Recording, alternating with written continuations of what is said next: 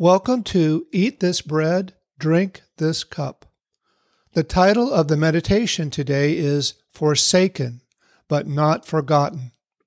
I read from Matthew chapter 27, verses 45 through 50. All quotations are from the English Standard Version and are used with permission. Now from the 6th hour there was darkness over all the land until the 9th hour. And about the 9th hour, Jesus cried out with a loud voice, saying, Ele, Ele, lema sabachthani, that is, my God, why have you forsaken me? And some of the bystanders, hearing it, said, This man is calling Elijah. And one of them at once ran and took a sponge, filled it with sour wine, and put it on a reed, and gave it to him to drink. But the others said, Wait, let us see whether Elijah will come to save him. And Jesus cried out again with a loud voice, and yielded up his spirit. Jesus' words, Ele, Ele, lema sabachthani, stir my heart. As a fellow human being, I cannot help but feel pain that someone I love is suffering. Jesus spoke these words in Aramaic, the common language of the people, and he ensures the greatest number of bystanders would hear and understand them. None of the New Testament authors reveal that Jesus' words are found in Psalm chapter 22, verse 1. Yet this exact moment in time, in Jesus' last hours, was foreseen by the prophet David. As a physician, having researched the physiology of crucifixion, Jesus would have to expend considerable energy at this time to speak with a loud voice. He musters this energy because he wants to be heard. If this message was a private conversation between him and his Father, why not conserve his dwindling strength and whisper? I can only conclude that Jesus spoke these words for those assembled at the cross, and they are recorded by the Apostle Matthew for us. Why did Jesus feel forsaken by his Father? Was he forsaken by God at that moment because he bears the sin of humankind, past, present, and future, and God could not abide the sum of the sins of mankind in his presence? Or perhaps as death is near, he is not rescued and feels abandoned and alone?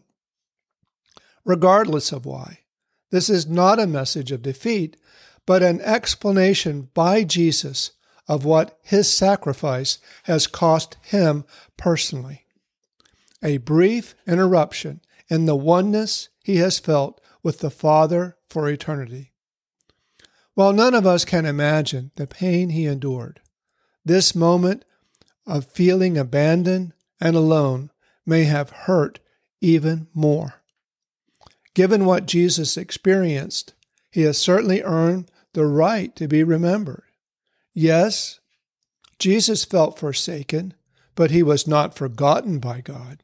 On the third day, Jesus was resurrected from the dead. Today, we partake of the bread and drink from the cup and remember him. Because he was not forgotten, we too have the same hope. Let us pray. Dear Heavenly Father, today we bless this bread and this cup to remember your Son, Jesus. We know the bread represents his body that was nailed to the cross. We know that the cup contains the fruit of the vine and represents his blood. As we pour it out from the cup, it reminds us of his blood that was poured out for the forgiveness of our sins. How great a toll our sins cost your Son, Jesus.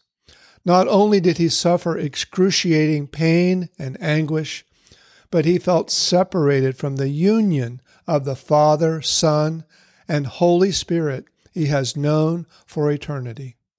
He died for us that we might never be separated from him.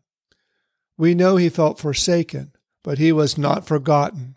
And because he was not forgotten, we too have the same hope of being remembered.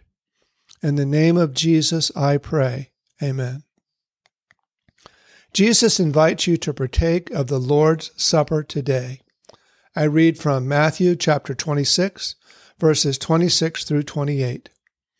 And as they were eating, Jesus took bread, blessed, and broke it, and gave it to the disciples and said, "Take, eat, this is my body. Let us partake of the bread."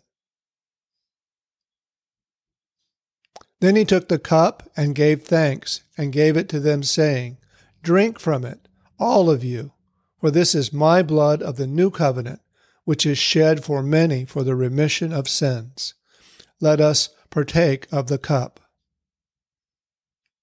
And the assembly of believers said, Amen. Until next time, from Numbers chapter 6, verses 24 through 26. The Lord bless you and keep you. The Lord make his face to shine upon you and be gracious to you.